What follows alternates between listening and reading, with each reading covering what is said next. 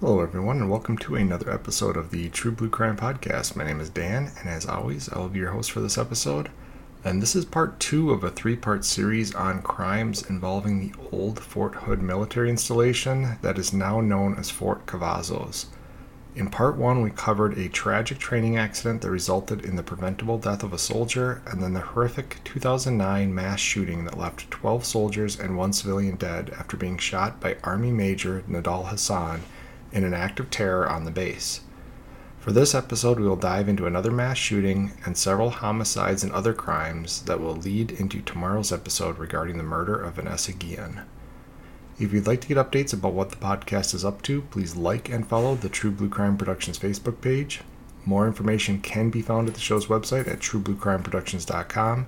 And if you'd like to email the host directly, my email is truebluecrimeproductions@gmail.com. If you can, please support the show via Patreon or PayPal. Links to make donations are on the website at truebluecrimeproductions.com. Any donation level helps and will help ensure I can keep making free episodes of the podcast and expand the podcast in the future. Any donations will receive a shout out in a future podcast and a thank you message from the host, as well as some True Blue Crime merch. For no cost, please rate and review the show on whatever platform you're listening to it on. Thanks so much. Without any further ado, let's dive into this episode of True Blue Crime. The phrase "history has a way of repeating itself" holds true when it comes to violent crimes in Fort Hood. In the last episode, we discussed the deadly rampage carried out by Major Nidal Hasan as he gunned down 13 unarmed people and injured 32 more in an act of Islamic Jihad. In 2011, a similar plan by another radical Islamic soldier was thwarted by an observant and suspicious gun store owner.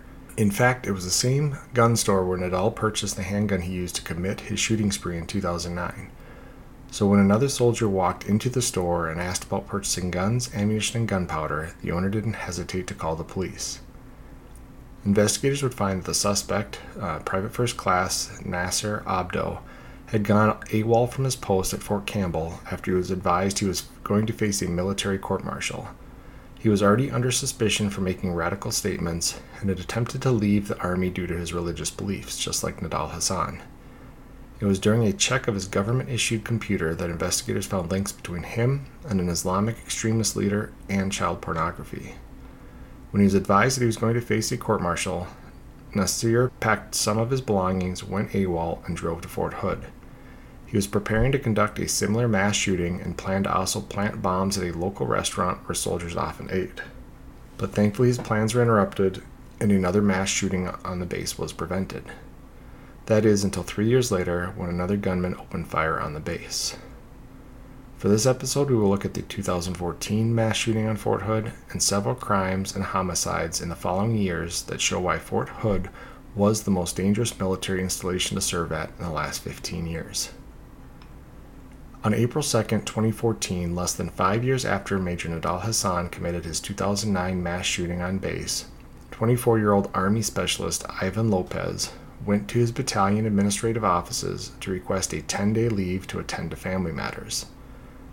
Ivan was relatively new to Fort Hood, having just transferred to the base a few months prior to the shooting. He had been denied promotion on several occasions at his previous unit, and as a result, he was facing involuntary separation from the Army and was suffering from severe financial stress due to owing a lot of money in debts and child support to his first wife. The Army would later come out and say that Ivan did not report any of these issues to his leadership, but they might have been difficult due to extreme high turnover rates, likely due to burnout from the over 10-year-old wars in Iraq and Afghanistan. What was interesting about the 2011 thwarted plan was that the suspect, this Nasir Abdo, he could have carried out his attack at Fort Campbell, Kentucky, where he was stationed. I don't know if it was because he was already under suspicion. They thought people were going to keep a close eye on him, or he wasn't going to be able to get weapons in the area because of what he was being looked at for. But it definitely seems like he wanted to copycat what the 2009 mass shooting did in terms of media attention and whatnot. And so I guess maybe doing this shooting at the same location would provide him with some level of notoriety.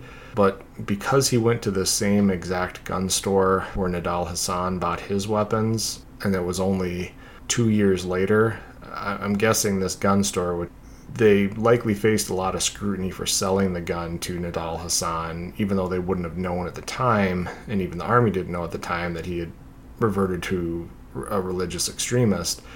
But when this other Muslim soldier comes into the same exact gun shop and starts wanting to purchase guns and ammunition and gunpowder, it's obviously going to set off some red flags. And thankfully they didn't just go along with it. Otherwise we'd be talking about the second mass shooting in 2 years before we get to the current one. So luckily the 2011 mass shooting was thwarted, but now we've got 34-year-old Army Specialist Ivan Lopez. And I know a lot of people are going to think that this could be a PTSD situation, but it was pretty clear in the research that this specialist had served tours overseas, but according to the military, he never saw combat. He would tell people that he saw combat, and he would tell people that he was in a military convoy that was hit by an IED, and when he told people, he made it sound as if the IED either hit his vehicle or hit very, very close to his vehicle. But the military also came out on that and said that he wasn't anywhere within the blast range, and it was something where either he was like a mile away from the explosion when it happened, or he was one of the rear vehicles of the convoy and it was one of the front vehicles that was hit, and he was outside of the blast zone. So he's actually not going to experience any direct combat or, as far as we know, lose anyone close to him while he's on these tours. So a lot of his issues seem to be related to his inability to obtain a promotion. There's going to be some family stuff we're going to talk about. And the one thing I will say, and this is not to bad mouth our service members at all. I mean, I was a service member from 99 through 05. I definitely remember these days, but the one thing about young service members, especially young male service members, is they don't always make the best decisions. And if you know of people in the military or you were in the military, there's a lot of jokes about these young privates that get sent, they leave their hometown, and oftentimes it's a situation where they're living in either poverty or close to poverty. They get sent off to basic training, and then eventually they're going to end up at their first unit, and they're going to make more money in a month. Now, the pay's not great, don't get me wrong, especially for the hours you put in, but they're still going to get paychecks every 2 weeks that they're not used to seeing, and it's an amount of money that they're not used to seeing. And so the first thing that they want to do is they want to go out and buy some fancy car. And there's plenty of car dealerships off of these bases that will sell cars to young soldiers. And it's often the case where it's almost no money down, but then the interest rates and the loans are over 20% that they're going to pay because these soldiers have no credit. And it's almost predatory lending if it isn't. But basically these soldiers will buy anything they can get their hands on, and they start living well beyond their means in terms of they're only making so much in their paychecks, but they're spending a ton of money. A lot of these bases right off the base in this next town, and that's the case here in Killeen, Texas, outside of Fort Hood, there's a lot of bars and nightclubs and strip clubs where during the weekend, when the soldiers are off, they will go and spend an absurd amount of money. There's unfortunately also a lot of drugs that go through these nightclubs and strip clubs and whatnot. So it's just a very rough environment, especially for young soldiers. And that's going to partly contribute to what we're seeing here in terms of these large number of homicides and some of the suicides. Sometimes it's financial stress, sometimes it is PTSD, it's combat related. But in the case of Specialist Ivan Lopez, I believe he was married at least twice, which is also something that happens with young service members. They often get married young, thinking that they have their whole lives ahead of them. The military does do a better job of supporting spouses, or at least it did back when I was in 20 plus years ago. It would recognize a spouse, and if the service member, whether they be male or female, was deployed overseas, the spouse would receive basic allowance for housing, so they could cover their rent. They get money for food, plus then they were getting the salary from the soldier. But if you weren't married, you just either engaged or as your girlfriend, if the Army deployed you, they considered that they were providing you with housing, because whatever base you're going to be living on overseas was your housing. So they didn't feel that they needed to pay in addition for housing. So a lot of the times these young soldiers would get married young to get the benefits for their spouse. Well, again, these are oftentimes first time serious romances that once they're through that puppy love or honeymoon period, all of the problems are exposed, especially during this time period. There's a lot of deployments where these soldiers were away for 6, 12, sometimes up to 18 months that they were away, and there was a lot of infidelity that was going on, which has always happened on military deployments, where the significant others of the deployed soldiers will have infidelity issues. And it's, as I said, it's just a very difficult life that a lot of people who didn't serve in the military wouldn't really understand, because you haven't experienced it, you haven't seen somebody go through it. And it's going to lead to, again, a lot of stressors, a lot of crime, a lot of violence, and that's what we're going to see throughout this episode. So this is kind of what's going on with Specialist Lopez. And another problem he's having is that he has been passed up for several promotions, and there's some times in the military, you're supposed to continue to work your way up through the ranks, and if you're not, or you've caused too many problems or whatever it might be, the Army can choose to involuntarily separate from you. And so if Specialist Lopez is about to basically lose his job and he doesn't have a whole lot of prospects, he's already in debt, and he's got child support that he owes. As I said, he is in debt, that he owes other people money. The idea of a pending involuntary separation is going to be tough. So it was said he was trying to get veterans benefits, trying to get some type of a disability pay set up so that he could continue to receive some pay even after he's separated from the military. But we'll talk about what the actual catalyst to his crime is. And as we mentioned, the result of these stressors is he decided to carry out an act of violence, returned to the administrative offices, and opened fire with a personal handgun, shooting 3 of the soldiers whom he had argued about with his leave request. So he had gone in, apparently the apartment that his current family was living in had been burglarized, and so he was trying to move apartments. And there are soldiers that burn through all their leave, just like there's people at regular jobs that blow through all their PTO or their vacation. And I don't know if that was the case with him, but it definitely seemed like he was struggling to get leave at times, which you accrue with, at least when I was in, I think it was like 2.5 days of personal leave a month. So you have usually your weekends off if you're stateside and you're not part of some month-long FTX or training exercise or whatever it might be. But then on top of that, as I said, for every month, I think it was you accrued 2.5 days of personal leave. So every other month, you could basically take a week off and return home to see your family or whatever it might be. A lot of soldiers bank those up and then would try to take like a 10-day leave so they could go home for a full 14 days or something like that, hang out with their friends, family, whatever it might be. But some soldiers, like I said, they blow through it as soon as they get it. I don't know if that was the case with Ivan, but he had requested this emergency 10-day leave, and it was supposedly built around that he was trying to move his family from one apartment to another because the one apartment he didn't feel safe at because it had been burglarized.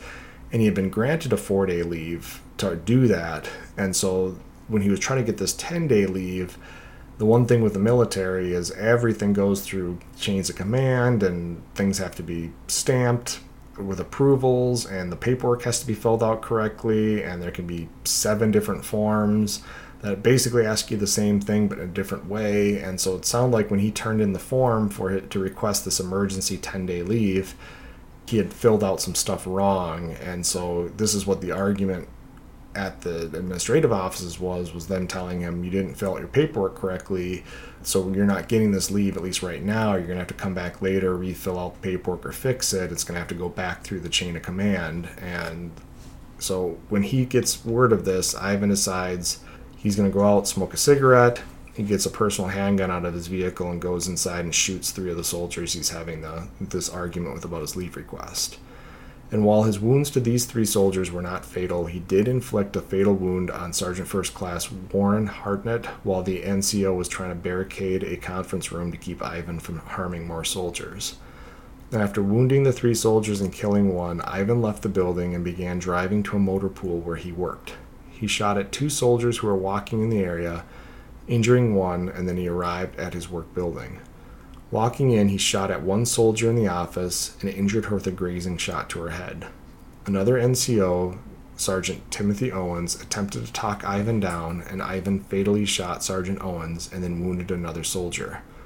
He entered the vehicle bay and shot and injured 2 more soldiers, and then had a weapons malfunction. He cleared the malfunction while walking back to his car, and then he drove to a medic headquarters. 1 more soldier was injured when he fired into their vehicle as he drove by, and then he shot and injured a lieutenant that was walking in the medic HQ parking lot. His 3rd and final murder was committed when he shot and killed the front desk worker for the medic HQ, a staff sergeant named Carlos Lozani Rodriguez. Further into the building, he shot and wounded 3 more soldiers before exiting and returning to his vehicle. Ivan drove to yet another building, and upon arrival, he was met by a uniformed military police officer. The MP opened fire on Ivan, missing him, at which point Ivan turned the gun on himself and fatally shot himself in the head.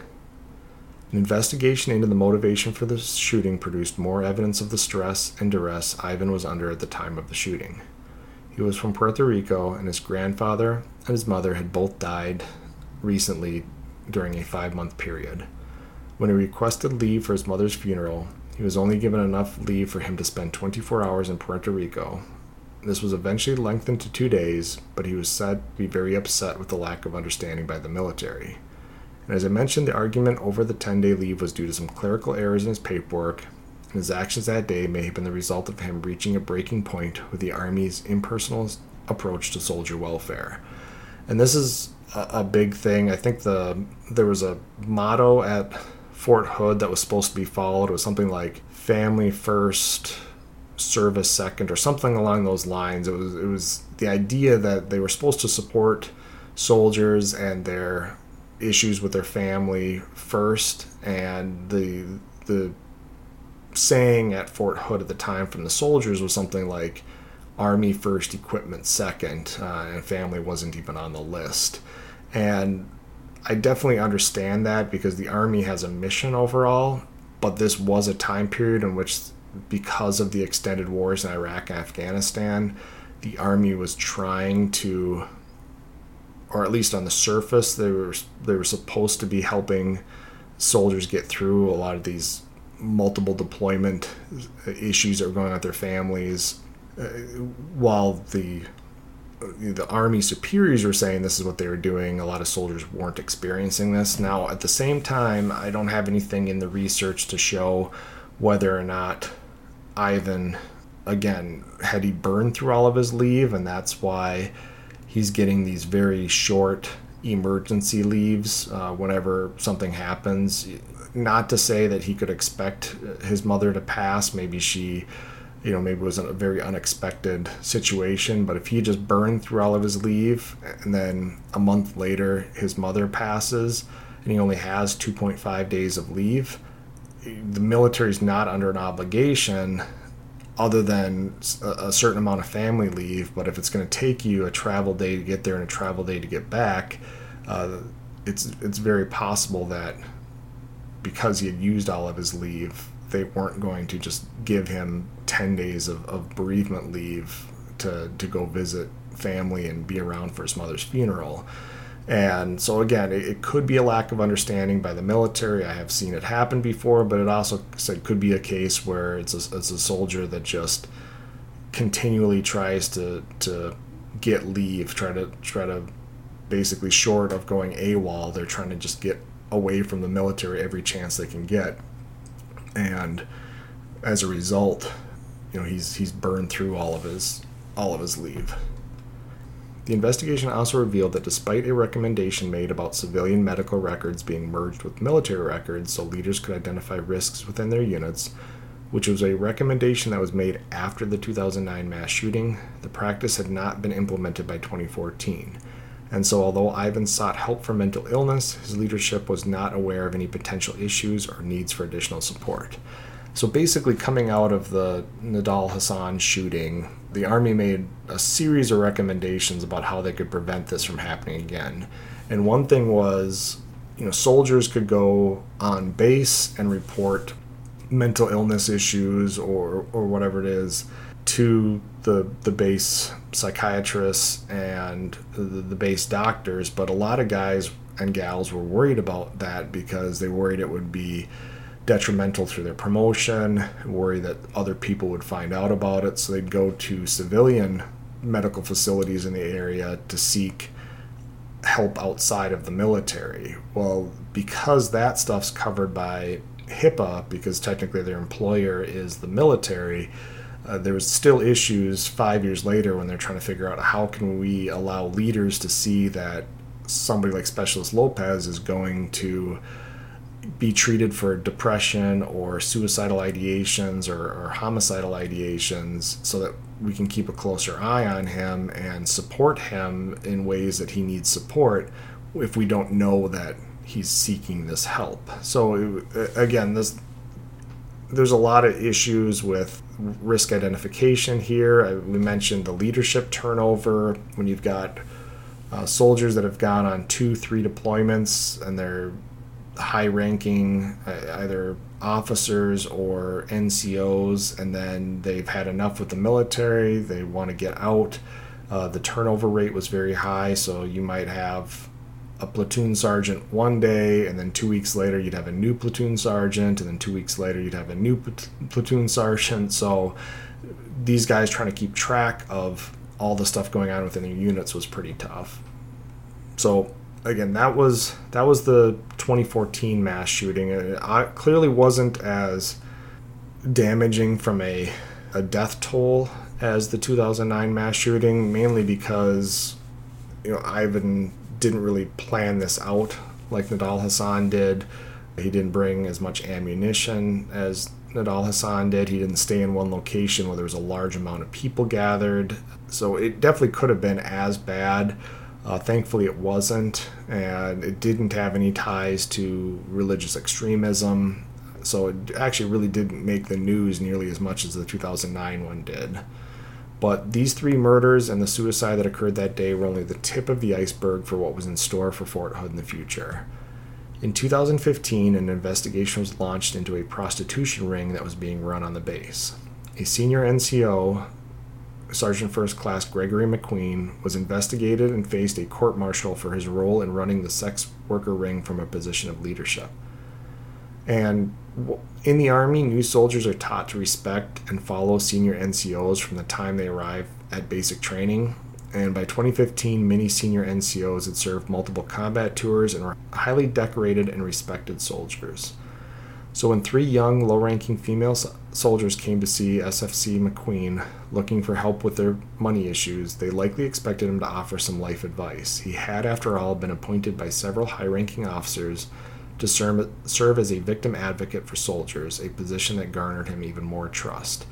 And so this is the thing, when you arrive down at basic training, after you go through your kind of basic, there's like a period where you're going through getting all your uniforms and all your paperwork and all that kind of stuff. There's 1.5 weeks roughly where you spend in that. As soon as you arrive at your basic training site, you're going to be met by your drill sergeants, and these guys are usually a staff sergeant and a sergeant first class, so it's the ranks are E6 and E7, so they've been around the military for a while. A lot of these guys at this time, when people were going through basic training, these are combat veterans, and they're there just like you see in the movies to yell at people and get them in line and get them to become a better soldier. But they're also oftentimes places you can go for advice, and somebody that you look up to because of how long they've been in the military and what they've done.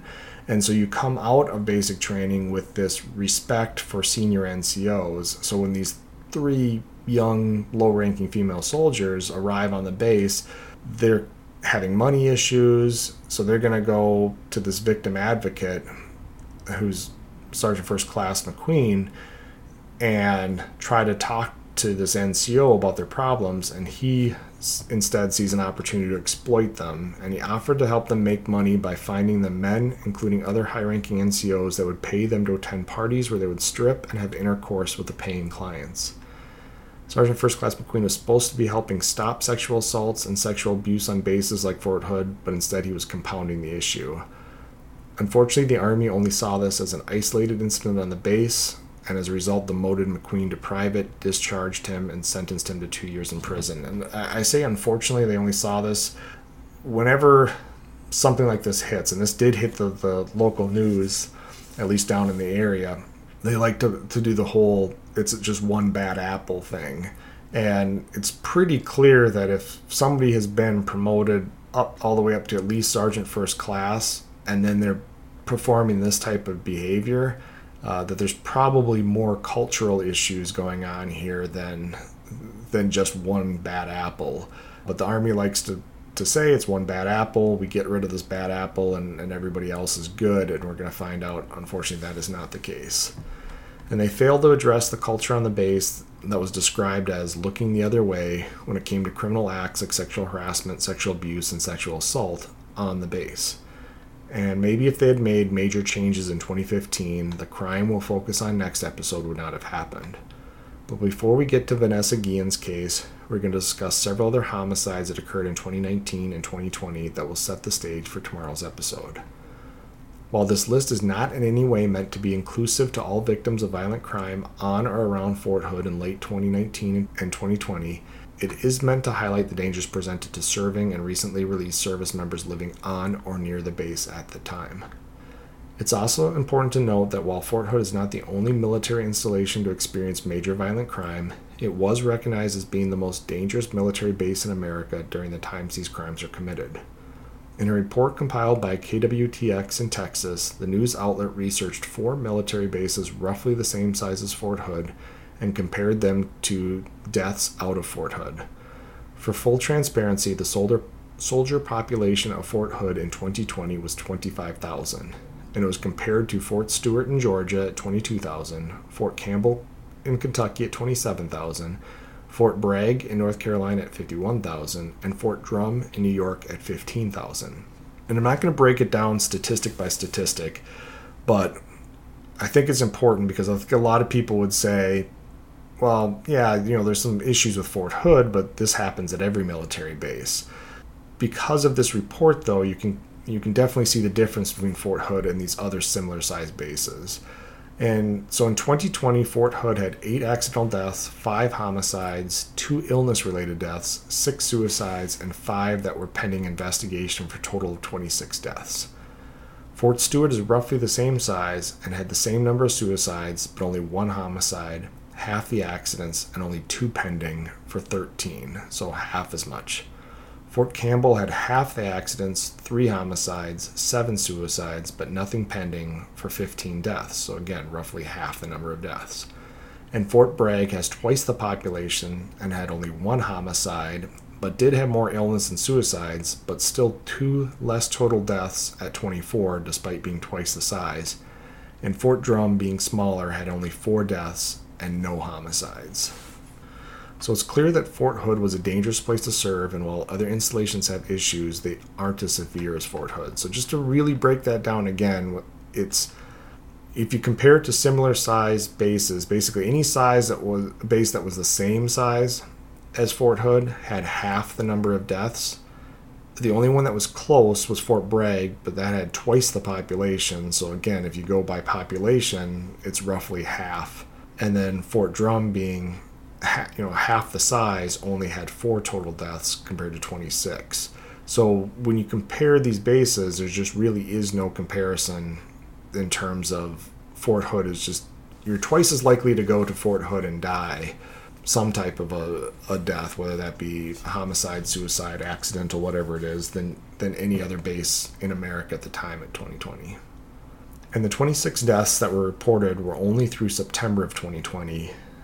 And because of that, it was the lowest death total that Fort Hood had been at since pre-2016. In 2016, there were 37 deaths, 2017 saw 29, 2018 saw 28, and 2019 had 38 deaths.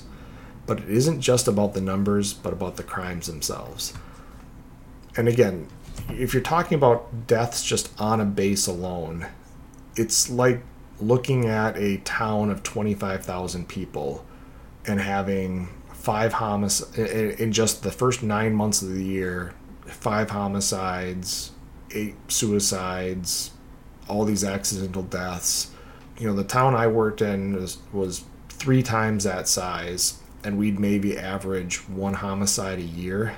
So if the town I had worked in was had the same murder rate, same death rate as Fort Hood, we would have expected in 2020 to see 15 homicides, which would have just been insane for a suburb outside of Minneapolis. So again, whichever way you look at it, these numbers are just eye-popping in terms of how dangerous this base is. And we'll talk about a few of the deaths here. On August 19th, 2019, Private Second Class Gregory Morales went missing from Fort Hood. When family tried to report him missing, the Army and police considered him AWOL, and no real investigation was done into his disappearance. His skeletonized remains were found on June 19th, 2020, in a field in Killeen, Texas, proving that he didn't go AWOL. Adding to the frustration about the lack of investigation was that PV2 Morales was due to be discharged just a few days before he went missing, which is not a normal time for a soldier to go AWOL and risk losing an honorable discharge status. And that's really important. When guys go AWOL and gals go AWOL, absent without leave, it's oftentimes, they've got months left, if not years left, and they just want out of the military, so they just walk off base, and eventually they'll get fugitive status for the AWOL. They can be charged, they can be discharged, all that kind of stuff. If you've got just days left before you're going to be discharged, then it makes zero sense for you to go AWOL. You just stick it out for a couple more days, and then you can do whatever you want without risk of losing any benefits or facing any criminal charges. And investigators would eventually discover that Morales had been in a nightclub the night before he went missing, and had married a stripper from a nearby club the year after he arrived at Fort Hood. He was planning to use the GI Bill to pay for school to learn to work on wind turbines and make a future for his family, which included 2 stepchildren. But it was also discovered that during his time at Fort Hood, PV2 Morales had joined an outlaw biker gang, and his murder may have been related to his service to the gang. Nonetheless, it was another young life that had served his country and didn't deserve to be killed and left on the ground outside Fort Hood. On March 1st, 2020, Specialist Shelby Jones was shot once outside a strip club in Killeen, Texas. The young soldier was enjoying a night out on the town with fellow soldiers when he was shot once in the chest in the parking lot. His buddies drove him to a nearby gas station where they flagged down a police officer, but it was too late and the young soldier died. A suspect was arrested a few months later, but a grand jury declined to indict him on any charges. No information is available about the suspect or why he wasn't indicted. The prosecutors say they remain open in trying the case again if more evidence is made available. So this was a frustrating case because you can find a lot of information about the death of Specialist Jones, and even some updated press releases like a day or two after where they're saying he was at this club, and they believe that he was shot while in the parking lot of this club, and they're offering rewards. And then a few months later they have this grand jury. They don't name the suspect and they don't say why he wasn't indicted, but they just say the case remains open. So I don't know if it's a case where they got information that this suspect may have been the shooter, but no physical evidence to tie him, and the witness testimony wasn't enough, or if there was some type of a self-defense argument that was being brought up that wasn't going to result in criminal charges. Again, there's just little to no information about the outcome of this case. And on March 5th, Specialist Christopher Sawyer was found by his 5-year-old daughter after he committed suicide in his house on Fort Hood. Specialist Sawyer was just 29 years old and lost his battle with his mental and emotional demons and scarred his 5-year-old daughter in the process. On March 14th, Specialist Freddie Dela Cruz Jr. was shot and killed along with 2 non-soldiers in an apartment in Killeen, Texas. Officers were dispatched to a shots-fired call at the apartment complex and located Specialist Dela Cruz Jr. and 2 others inside the apartment, all dead from gunshot wounds. A 4th would-have-been victim was working at the time, and she said that her roommates always locked the doors and windows, and so the suspect would have to be known to the victims. She gave the name of a possible suspect, who was a former soldier named Bernard Morrow. Bernard was known to own and carry a 9mm handgun, consistent with the 17 9mm casings found at the scene. When he was arrested, he was found in possession of the handgun, which was ballistically matched to the bullets and the casings from the scene. Bernard took the stand at his trial and said that the handgun had been stolen a few months earlier, then was used by someone else during the homicide, and then he found it in a Walmart bag while he was out for a run. He claimed someone was trying to frame him for the murder. And this is, we've talked about this before. Criminals, especially ones facing serious charges, they're often like a spouse that's involved in an affair. And when they get caught, they come up with these absolutely insane stories that in their mind, they can believe it because they want to believe it. They're so desperate to try to make something make sense that they'll tell these stories that again, at the end of the story, they're telling themselves in their head, yep, that's believable. But to everybody else who's standing on the outside, they're saying, are you kidding me? And so that was his defense, was that this gun had been stolen, so it's out of his possession during the murders, but then while out for a run, he said he found the gun by a bridge where he always stops on his run to do push-ups. And it was in a Walmart bag and it was disassembled. And so he thought somebody would have known that he goes for runs and stops to do push-ups there, so they would have dropped it off right before he would do his morning run, and therefore he finds his own gun again and doesn't call the police, just puts it back together, and then he's going to start carrying it around with him again. And he expects, a jury to believe this, for this to create reasonable doubt. And it's one of those things where I think what you've done as a suspect at that point, you've now convinced the jury that you definitely did the crime, because there's just absolutely no way they could believe this insane story. And if they can't believe your insane story, they have to believe that you actually had the gun, which makes you guilty of the crime. You'd be better off not taking the stand and somehow trying to figure out a different way that you could have not had this gun, and somehow it ended up back in your possession. Borrowing it to somebody who then gave it back to you or something like that. But the jury didn't buy it, and he was convicted and sentenced to life without parole for the murders. Then in April, Army PFC Vanessa Guillen went missing in a case that brought Fort Hood and its many problems to all of the major media outlets in the country and around the world. We will cover her homicide and discovery in the next episode. On May 18th, PFC Brandon Rosecrans was found dead inside his burned-out Jeep in nearby Harker Heights. An autopsy revealed he was shot and killed before the fire, and the arson was likely used as an attempt to destroy evidence. A search warrant for PFC Rosecrans' phone showed that he had been in recent communication with a man named Brandon Olivares.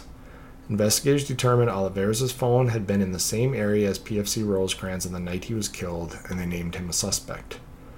A witness had seen 2 people walking away from the burning Jeep. The witness did not get a good look at these 2 people, and they walked away from him when he called out to them. Investigators asked nearby homeowners to check their security cameras, and Olivares was caught on camera walking away from the area where PFC Rosecrans was found in his Jeep. Olivares was known to carry a gun, and he did not live in the area and had no reason to be in the area of the Jeep.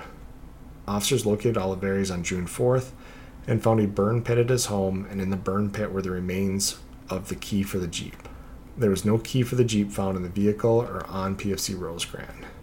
Olivares told several different stories about the night PFC Rosecrans died, but none of them matched the cell phone data or evidence at the scene. investigators were eventually able to get evidence to prove Olivares killed PFC Rosecrans in an attempt to rob him. It was later determined that valuables belonging to the soldier were missing from his apartment, to include his body armor, some personal guns, and some electronic devices.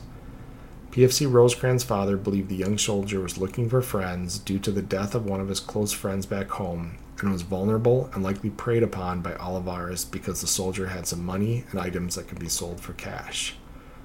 Olivares pled guilty to the murder in exchange for no death penalty and a lighter sentence. He received 50 years in prison, 40 for the murder, and 10 for unlawful possession of a firearm by a felon.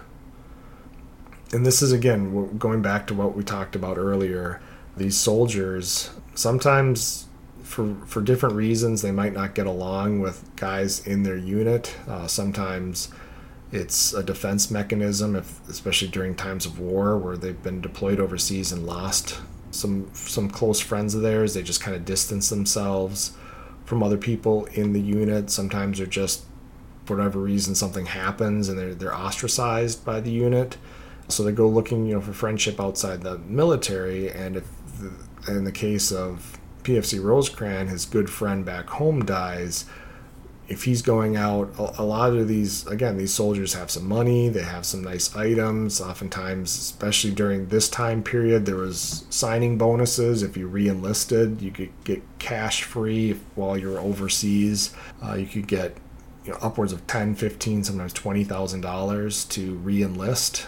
And when those bonuses came through, they used these as down payments for vehicles or, again, to buy some nice things, which made them targets for people who wanted to steal these items from these soldiers. And in the case of PFC Rosecrans, it unfortunately cost him his life. And on July 3rd, 33-year-old Specialist Miguel Yazzie took his own life, and his family was claimed that he was denied access to see a doctor for mental health reasons. On August 13th, Staff Sergeant Bradley Moore, a member of the Texas National Guard, died during a land navigation course, much like Sergeant Spader in 2007. And by the end of 2020, the number of dead or missing soldiers from Fort Hood was up to 39. And because of the attention brought forward by Vanessa Guillen's case, Army officials in Washington finally decided to take action. We will cover some of those changes in the next episode, as many of them pertain more to the change of culture needed after what happened to PFC Guillen. Despite these changes, according to some anonymous sources associated to the new Fort Cavazos, there have not been as much of a change of culture as a new culture of silence, where reports are made and then buried to prevent information from leaking out to the general public. For example, in March 13th of 2023, 2 female soldiers committed suicide, one on base and one off base. The one on base was reported to the press per Army guidelines, but the one off base was kept quiet, and base officials said it was not their duty to inform the public about a soldier's death that occurs off base. And while this is accurate, it's also true that there's nothing that prohibits it. So it appears the change in the name was not enough to lift the curse of the old Fort Hood. And as the U.S. Army enters into a period of relative peace in the world, one can only hope that they take the chance to learn from the past and change the culture and climate of the all-too-dangerous base. And I say this because this is what the U.S. military refers to as kind of the quote-unquote peacetime, a time period in which the U.S. isn't actively involved in any large-scale conflict zones. We still have troops all over the world at different bases, peacekeeping missions in several countries, kind of a readiness force on several overseas bases. Obviously, in the cases of like the Navy, they have sailors and aviators that are out at sea at all time, and submariners and that kind of stuff. So it's not as if the military has nothing to do, and the soldiers are constantly training, but it is a different type of mission when you're constantly training to get deployed and come back, and training again to get deployed and then coming back. And then while you're on deployment, there's a purpose, a sense of a mission. It's different during these times of relative peace, and this, you hope, is the time period in which the military can address some of these issues like we're going to see tomorrow, or try to put an end to almost 39 deaths out of 25,000 soldiers in a single year. Again, this is the hope, but we'll wrap up the case of the Fort Hood deaths, and again, I'm not meaning if somebody's listening to this and I skip the death of their loved one either in 2020 or 2019 or any time period on Fort Hood. This wasn't meant to be inclusive of every single death that occurred on Fort Hood. I'd probably have an entire podcast that could be dedicated to that at this point based on what I've seen in the research. I think it's just important to highlight some of the deaths here. So, but we will wrap up our Fort Hood series tomorrow with a tragic case of PFC Vanessa Guillen. So thanks guys for listening. Stay tuned for future episodes and feel free to write me at truebluecrimeproductions@gmail.com. You can also find me at True Blue Crime Productions on Facebook and support me via Patreon and PayPal at True Blue Crime Productions. That's it for today, guys. Thanks for listening. Talk to you later. Goodbye.